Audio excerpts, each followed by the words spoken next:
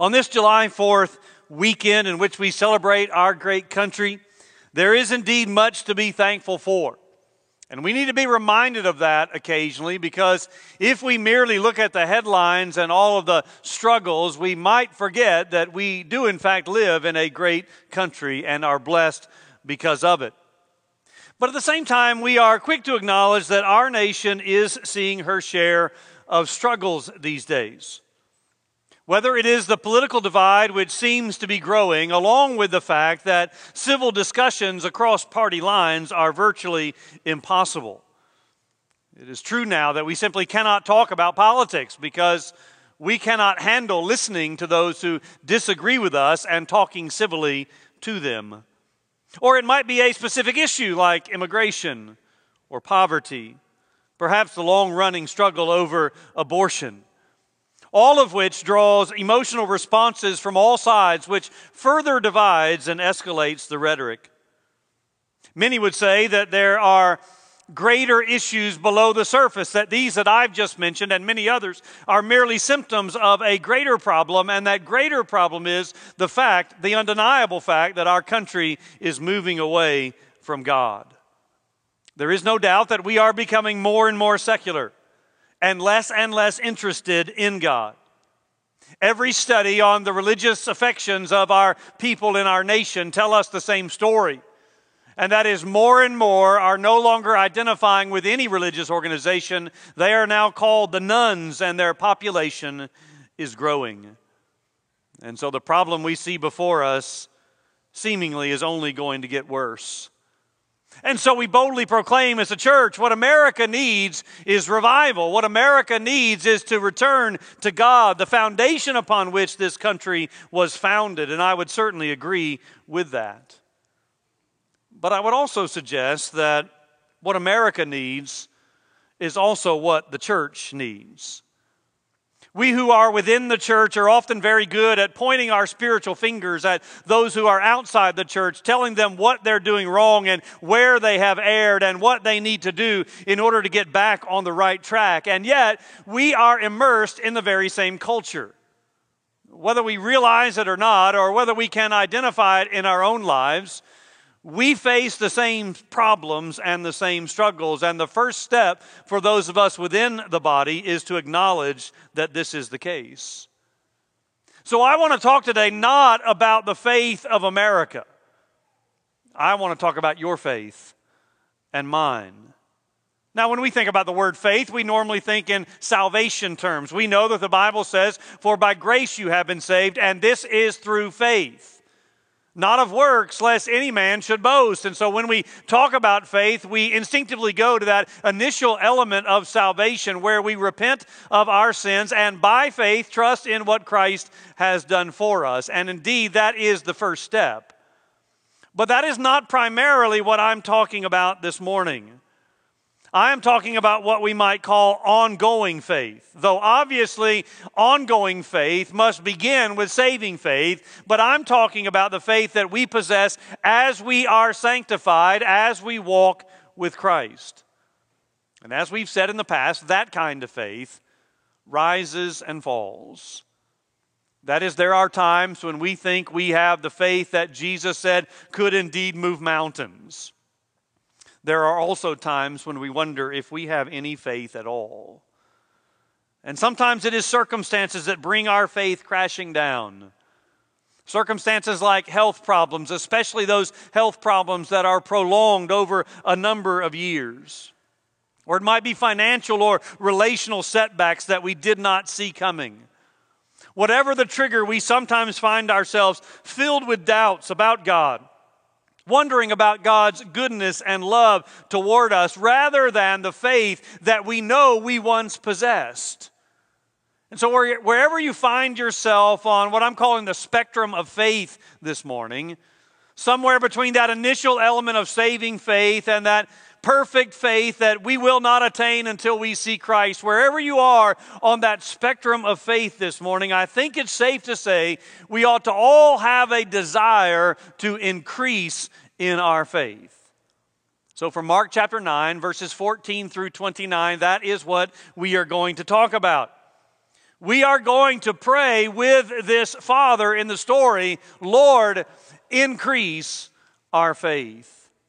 Mark chapter 9, verse 14. And when they came to the disciples, they saw a great crowd around them and scribes arguing with them. And immediately all the crowd, when they saw him, were greatly amazed and ran up to him and greeted him. And he asked them, "What are you arguing about with them?" And someone from the crowd answered him, "Teacher, I brought my son to you, for he has a spirit that makes him mute. And whenever it seizes him, it throws him down, and he foams and grinds his teeth and becomes rigid. And so I asked your disciples to cast it out, and they were not able." And he answered them, "O faithless generation, how long shall I bear with you? How shall I be with you? How long then shall I bear with you? Bring him to me." And they brought the boy to him, and when the spirit saw him, immediately it convulsed the boy, and he fell on the ground and rolled about, foaming at the mouth. And Jesus asked his father, "How long has this been happening to him?" And he said, "From childhood. And it has often cast him into fire and into water to destroy him.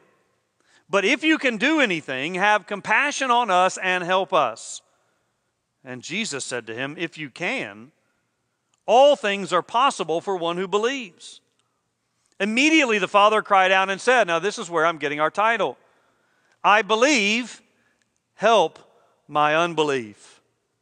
And when Jesus saw that a crowd came running together, he rebuked the unclean spirit, saying to it, "You mute and deaf spirit, I command you to come out of him and to never enter him again." And after crying out and convulsing him terribly, it came out, and the boy was like a corpse, so that most of them said, "He is dead." But Jesus took him by the hand and lifted him up, and he arose. And when he had entered the house, his disciples asked him privately, "Why could we not cast it out?" And he said to them, "This kind cannot be driven out by anything but prayer." Now our story begins this week where we left off 2 weeks ago, and that is with Jesus along with Peter, James, and John, that inner circle of his disciples, coming down from the mountain and reuniting with the other 9 disciples. You'll recall that Jesus had gone up on the mountain with these men in what we call the Transfiguration. They were allowed to see a glimpse of God's glory, and what a tremendous moment it must have been. Perhaps the best moment of their lives up until this particular point. So much so that Peter famously wanted to stay. "Lord, it is good for us to be here. Why don't I build 3 tents, one for you, one for Moses, and one for Elijah, so that we can remain on this spiritual mountain?" But Peter learned what many of us have already learned, and that is you cannot live on the spiritual mountain. Invariably, you must come down to the valley, and when you come down to the valley, that is where faith meets with reality. You remember that Moses had to come down from Mount Sinai. And when he came down from Mount Sinai, what he found was immorality and idolatry. You remember that Elijah had to come down from Mount Horeb, and what he found when he came down from Mount Horeb was that he had to run for his life from an angry Jezebel. So what will Jesus and these 3 disciples find when they come down from the mountain and faith must intersect with reality? Well, they find the other 9 disciples, along with the customary crowd that we've seen frequently follows Jesus. Among that crowd is a demon-possessed boy and his father, and there are, of course, some scribes.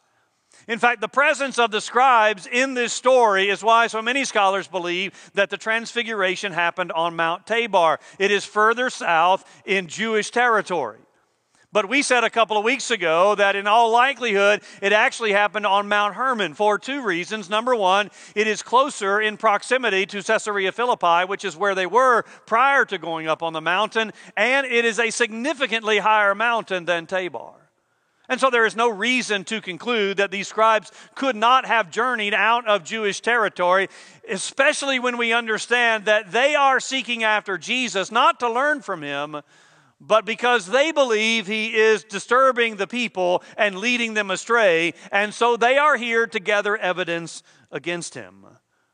And so when Jesus and these three come back down from the mountain, they encounter an argument between the 9 disciples and the scribes. The scribes were likely mocking the disciples for their inability to help the Father and his Son. It was certainly customary to assume that the students of a rabbi had the same power and authority of that rabbi, not just Jesus and his disciples, but we've talked about the fact that this was a common relationship in the first century.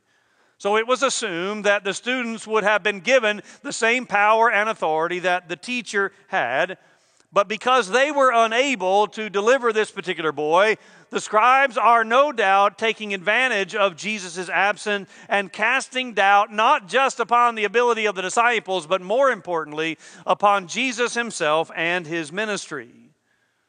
But when the crowds notice the arrival of Jesus, they are amazed and immediately gather around him.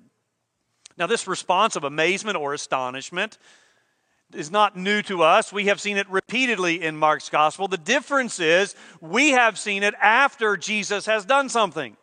That is, after he's performed an exorcism, after he has done a miracle, after he has healed somebody. Naturally, the crowd is amazed and astonished. But in this story, he has not done anything at this point. He has merely come down and arrived among the crowd, and yet they are already astonished. From this, some people conclude that his face must be shining, even as Moses' did when he came down from Mount Sinai. So his appearance has been transformed by what has happened on the mountain, and there is still a glimpse of that, which is why the people were astonished. But if that were true, then Jesus' command to the 3 disciples who were with him to be silent about what they had seen is rather pointless. So I don't think it's because he looked any different. I think it's simply because he arrived unexpectedly and suddenly. They were not expecting his arrival, and therefore they are excited. They are stirred up because he is there once again. Nothing like coming down from a spiritual high to an immediate argument with those who are trying to hinder your ministry. Sounds a lot like the church sometimes, doesn't it? Great worship services on Sunday. Everybody's excited and praising the Lord. And then you show up into the office on Monday morning and there is that text or that email criticizing something that has transpired the day before, bringing the minister down to the valley rather quickly. But it happens to you too. Gathering with the body of Christ on Sunday, singing praises to God, studying the Word of God. You have a bit of a spiritual high.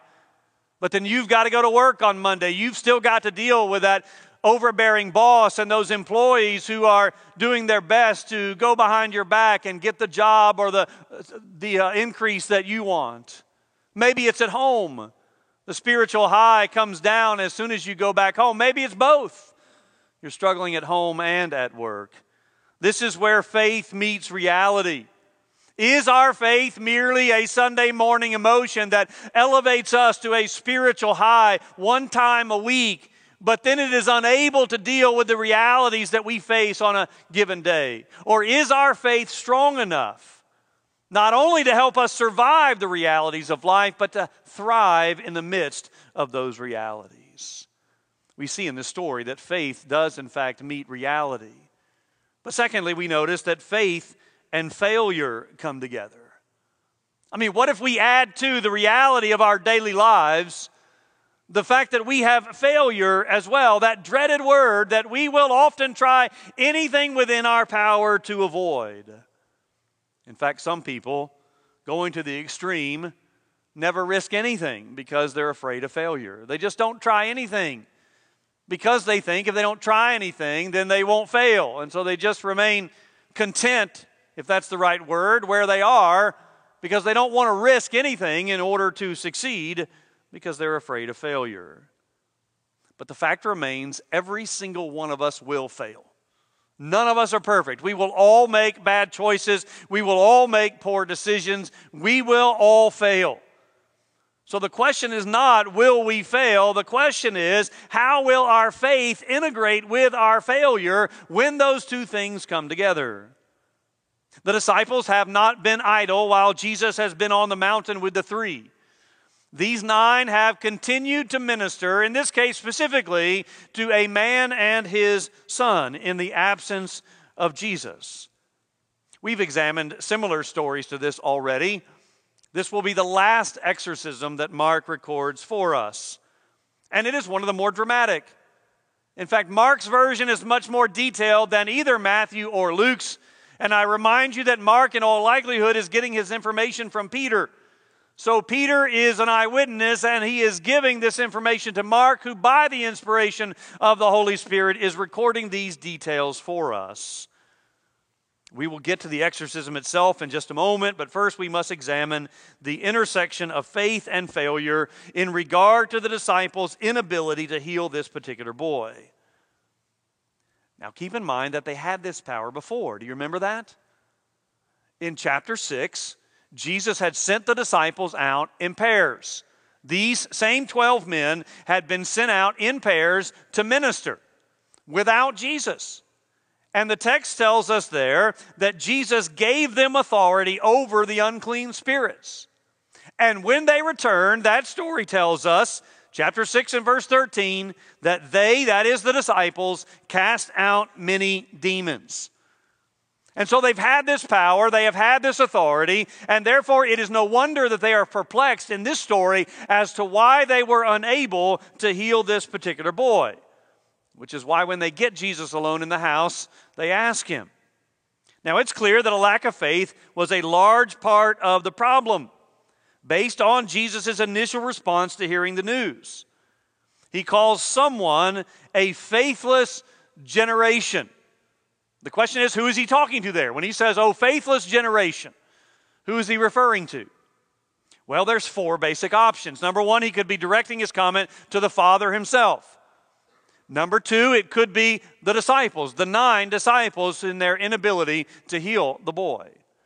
Number 3, it could be the scribes. Or number 4, it could be a general statement for the crowd.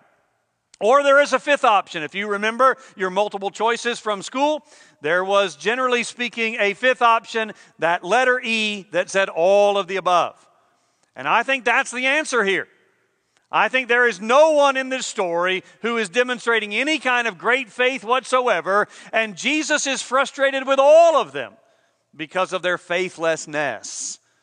In fact, he lets his frustration show by exclaiming, how long am I going to be with you? How long am I going to bear with you? He's wondering aloud of what is going to happen when he is physically gone.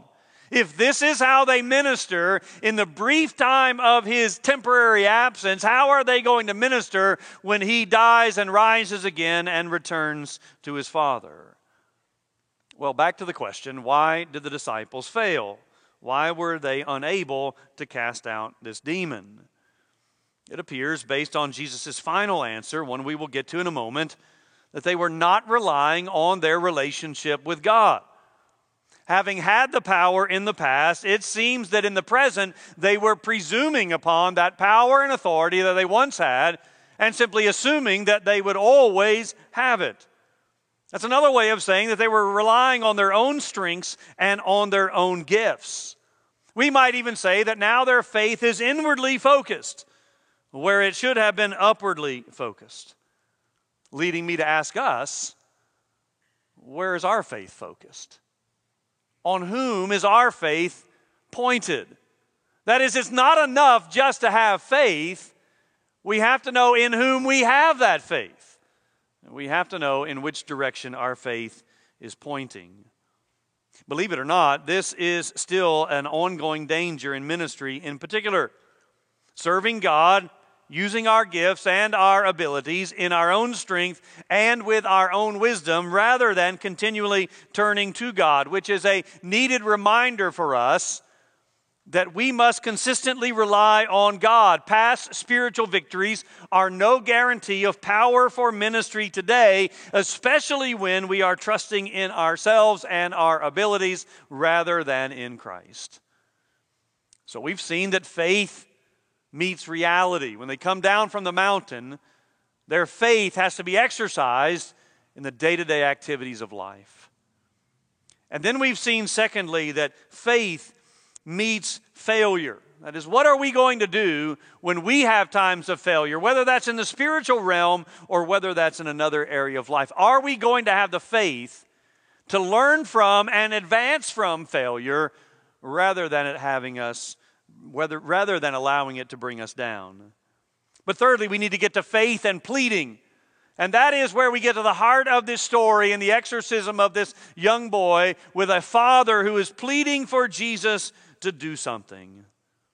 Jesus asks a question. What is this argument about between the disciples and the scribes? But he never gets an answer to this question. Instead, a man steps forward with this tragic story, one whose details are repeated by Mark at least 3 times, certainly for emphasis. His son is demon-possessed, and the symptoms of that demon possession are an inability to speak, convulsions, including foaming at the mouth, and becoming rigid. At times, he is even thrown into fire or water. Clearly, the demon is designed, his goal is to destroy this particular boy. And this has been going on for some time. We don't know how long because we do not know how old he is in this story. But when Jesus asks how long it's been going on, his answer is this has been occurring since childhood. So this boy and his father have suffered for a very long time. Now Matthew explicitly states that this boy has epilepsy, while at the same time he acknowledges that Jesus casts a demon out of him. Now, this is not in contradiction. Both of these can be true and are, in this case, true. This young man is suffering from a demon resulting in epileptic seizures. Now, those of you who have either gone through this yourself or have witnessed this in a loved one know how terrifying this is to watch, as you can almost helplessly stand by and not do much. But do please understand that this boy had a demon which manifested itself in epilepsy, but that is not the case for everyone who suffers that today. I do not want you to make that leap, particularly with this illness, or any other illness for that matter, that someone who is suffering from it must also have a demon. Do not make those kinds of leaps and add more pain to people who are already enduring such things. Well, when this man finished giving the information, notice what he says. He says in verse 22 to Jesus, "If you can do anything, have compassion on us and help us." Now, on the one hand, we need to give this man a little bit of credit. He has shown some measure of faith, as small as it might be, in bringing the boy to Jesus in the first place. You don't bring him to Jesus unless you believe that Jesus might be able to do something. But whatever faith he came with is now long gone, primarily because the disciples have failed in casting this demon out and healing the boy. Have you ever thought about how your lack of faith, or mine, can actually bring others down in the process? How your lack of faith can then lead to a lack of faith in other people there following you in your faithlessness? Again, I'm not saying this man had great faith to begin with, but the circumstances have clearly reduced whatever faith he came with to clear doubts. Because now he says, "If you can do anything," which is not the way to begin an address with a God who can do everything. And notice how Jesus responds. "If you can," followed by, "all things are possible for one who believes." Jesus is saying to him, you are doubting my ability, and my ability is not the problem here. If you can, all things are possible for those who believe. Now, let's just be honest and say we have a little bit of a problem with that statement. Not because we don't like it. We do like it. But we have a problem with it because our experience seems to contradict it. Because we have examples in our own lives of times when we think we had great faith, and we in great faith asked Jesus for something, and Jesus did not give that to us. And yet here he says, all things are possible if you believe. And so we have to ask the question, are the health and wealth preachers correct? Are they right? That the reason we don't have what we want and have asked for in faith is because we don't have enough faith? Because if we did have enough faith, we would clearly have what we've asked for. And taking this statement by Jesus out of context could certainly lead to that conclusion. But in context, we have to see that Jesus is highlighting this man's lack of faith. In some of the other miracles we've studied, it seems like faith is not even a part of it. It is certainly not mentioned or not emphasized, but here in this particular case, it is. Jesus wants this man to see and understand that the ability of God is certainly not the problem. It is disbelief that is the problem, and this problem is actually a greater opposition and more serious obstacle than even the scribes. All of this leads to this cry. This man pleading with Jesus. He now understands that the ability of Jesus is not the problem. His own lack of faith is. And so he acknowledges, Lord, I believe. Help me with my unbelief.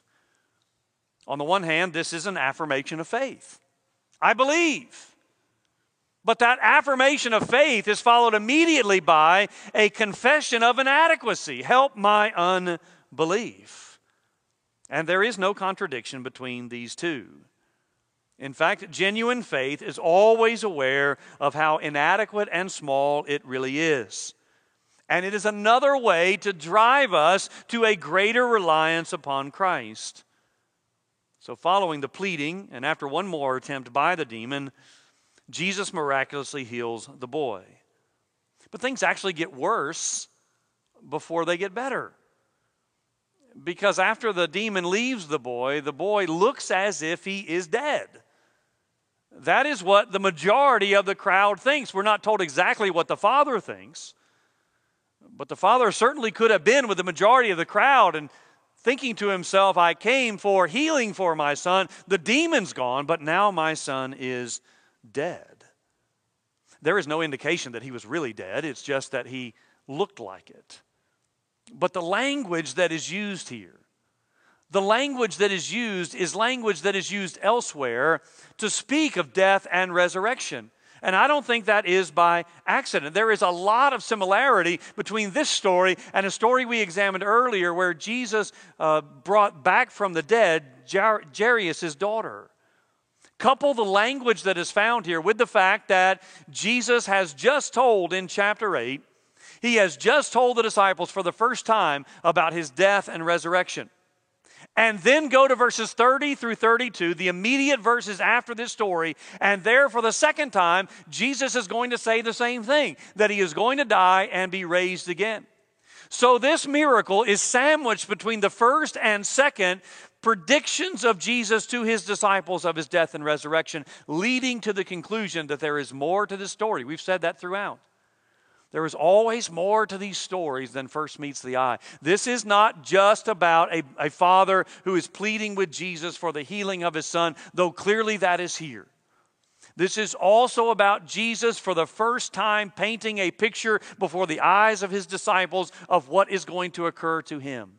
That he is going to die and he is going to rise again. And this image, this object lesson is right before their eyes. Well, finally, I want us to examine the intersection between faith and prayer. In response to the private question from the disciples about their failure in faith, Jesus says that faith and prayer go together. Now, some translations, the King James notably, adds the word fasting there as well, by prayer and fasting. That is found in a number of manuscripts, many manuscripts, in fact. But the word fasting is not found in the two oldest and most reliable. And by using the phrase this kind, Jesus is not trying to say that there are some kinds of exorcism that need prayer and there are some kinds that do not. The this kind refers to battling with the enemy. Spiritual battles with the enemy all take faith and prayer. Now, we talked earlier about the failure of the disciples, and the implication here is that a large measure of their failure was not just a lack of faith, but it was also the lack of prayer. That is why we continue to talk about and concluded that they were relying on their own strength and their own ability. Those things that they had had in the past and now are assuming they will always have in the present rather than relying upon God. Prayer is a good external indicator of whether or not we genuinely have faith in God. After all, if we believe that God is a good God who acts, we will ask Him. So if we have no faith in God's ability, or we question His willingness to help, then we won't pray. There's no reason to pray if we don't think God is able or will act. Or if we are satisfied with our own strengths and our own ability, again, there is no reason in our own minds to pray because we can handle this ourselves. And while prayer is difficult for many believers, we even question the concepts behind it at times, it is clearly and unmistakably commanded in Scripture numerous times, along with the fact that we see examples of people doing it in Scripture repeatedly, including Jesus Himself. Prayer is, in essence, faith turned toward God. We are acknowledging in prayer our own needs and our inability to meet those needs, and the ability of God to meet them. That's why we are turning to God in prayer for our needs. There is a very popular saying that comes from a faulty interpretation of Scripture. And that saying is, God will not give you more than you can handle. That sounds very good. And it sounds like a great Christian post. Perhaps you've even put that on your Facebook page or Instagram wall. The problem with it is simply not true. The truth is, God will absolutely give you more than you can handle. And He might just do it regularly. Because in giving you more than you can handle, He is trying to drive you to Himself. We are called to do things that are well beyond our ability to do, because we need to understand that we cannot do them, at least not without God, and therefore we are called to pray. And in the process of prayer, faith is strengthened because our relationship with God becomes stronger, and we see repeated examples of how God is faithful in fulfilling His promises. Now, in all of this, we must keep two biblical principles in mind. Philippians chapter 4 and verse 13, I can do all things through Christ who gives me strength. As a side note, that is perhaps the most misused verse in all of the Bible, because it is not saying you can do absolutely anything. You have to look at that verse, as you do any verse, in context. But it does say we must rely upon Christ. He is the one who strengthens us. And then, of course, the word of Jesus Himself, who said, apart from me, you can do nothing. Both of these, one might say one is a positive statement and one is a negative, but they both teach the same thing. They drive us to understand that faith and prayer go together, and that we need both of them, and that one does not exist, or at least grow, without the other. So we need to understand that we never grow beyond our need for Christ. Now, we started out by saying that most of us, maybe all of us, have a desire, or at least ought to have a desire, to increase our faith. Lord, increase our faith. It's not exactly the words this Father says, but it's close. And it is exactly the words that the disciples say, as recorded by Luke in chapter 17 and verse 5. So how do we increase in our faith? Well, first of all, you have to have faith. You can't increase in that which you do not have. So that goes back to what we talked about at the very beginning. You have to repent of your sins and by faith trust in what Christ has done for you. That is the saving element of faith. By grace you have been saved through faith. That comes first. You cannot pray for God to increase your faith until you first have what we call saving faith. Then secondly, having done that, I would say that we need to recognize the inadequacy of our own faith. We will never desire an increase in faith until we recognize that the faith we have currently is not the level that we desire. And that is not a slam on your faith. I'm not criticizing your faith or mine. I'm simply acknowledging the truth that all of us have room to grow in our faith, because our faith is not perfect in this life. And we need to recognize that so that we will cry out and say, increase our faith. Thirdly, realize that failure is a part of life. Again, everyone fails. This does not make you a failure. There is a big difference from failing and being a failure. The truth is that failure can actually lead to further dependence upon God, and thus, even in failure, we can have our faith increased because it drives us to greater dependence upon Jesus. Obviously, increasing our faith must be combined with an increase in our prayer life. That is certainly what Jesus is getting at the end of this story. And I would add as well that part of our prayer ought to be specifically asking for an increase in our faith. There is nothing wrong with praying Scripture, so this is part of our prayer. Lord, increase my faith. You would expect then that I would add a growing knowledge of God through His Word. That is something I consistently say, and I do not say it consistently merely because it is a passion of mine. I say it because it is true. The more we know about God, the more likely our faith is to increase, and we cannot know more about God apart from the Word that He has revealed to us. So a growing knowledge of the Word is going to result in an increase in our faith. Finally, we must admit that an increase in faith takes time and experience, which means this is a commitment over the long haul. It is like so many areas of our lives. We want the end result without the effort that it takes to get there. We want the blessings without the hard work. And that's simply not the way most of life works, and certainly not this. If we really want to see an increase in our faith, it is going to have to be a priority over the long haul. You are not going to pray, Lord, increase my faith, and when you come to work tomorrow, your faith is going to be dramatically increased. It is not going to happen in 1 week. Don't expect to gather with us again next Sunday and everybody come up to you and say, would you tell me how your faith has grown so stupendously in just 1 week? That's just not the way it works. This is a commitment over time and through experience. Lord, increase my faith.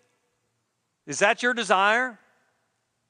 If it's not, if you're honest with yourself this morning and you say, I'm just content where I am, I really have no desire to increase my faith, then what I'm asking you to do is to pray for God to give you that desire.